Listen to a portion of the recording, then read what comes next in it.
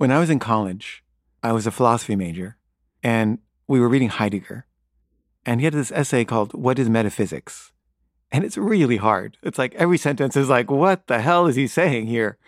And I was driving to the Blue Ridge Mountains with my friends Bob and Fred and their brother Howard and their sister Sarah.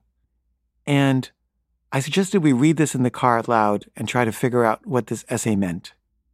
And we read this essay. It was maybe like, I don't know, 10 pages long, but it took us like 5 hours to read. And we discussed every line and tried to figure out what it meant. And it's hard to explain why, but this is one of the happiest memories of my life.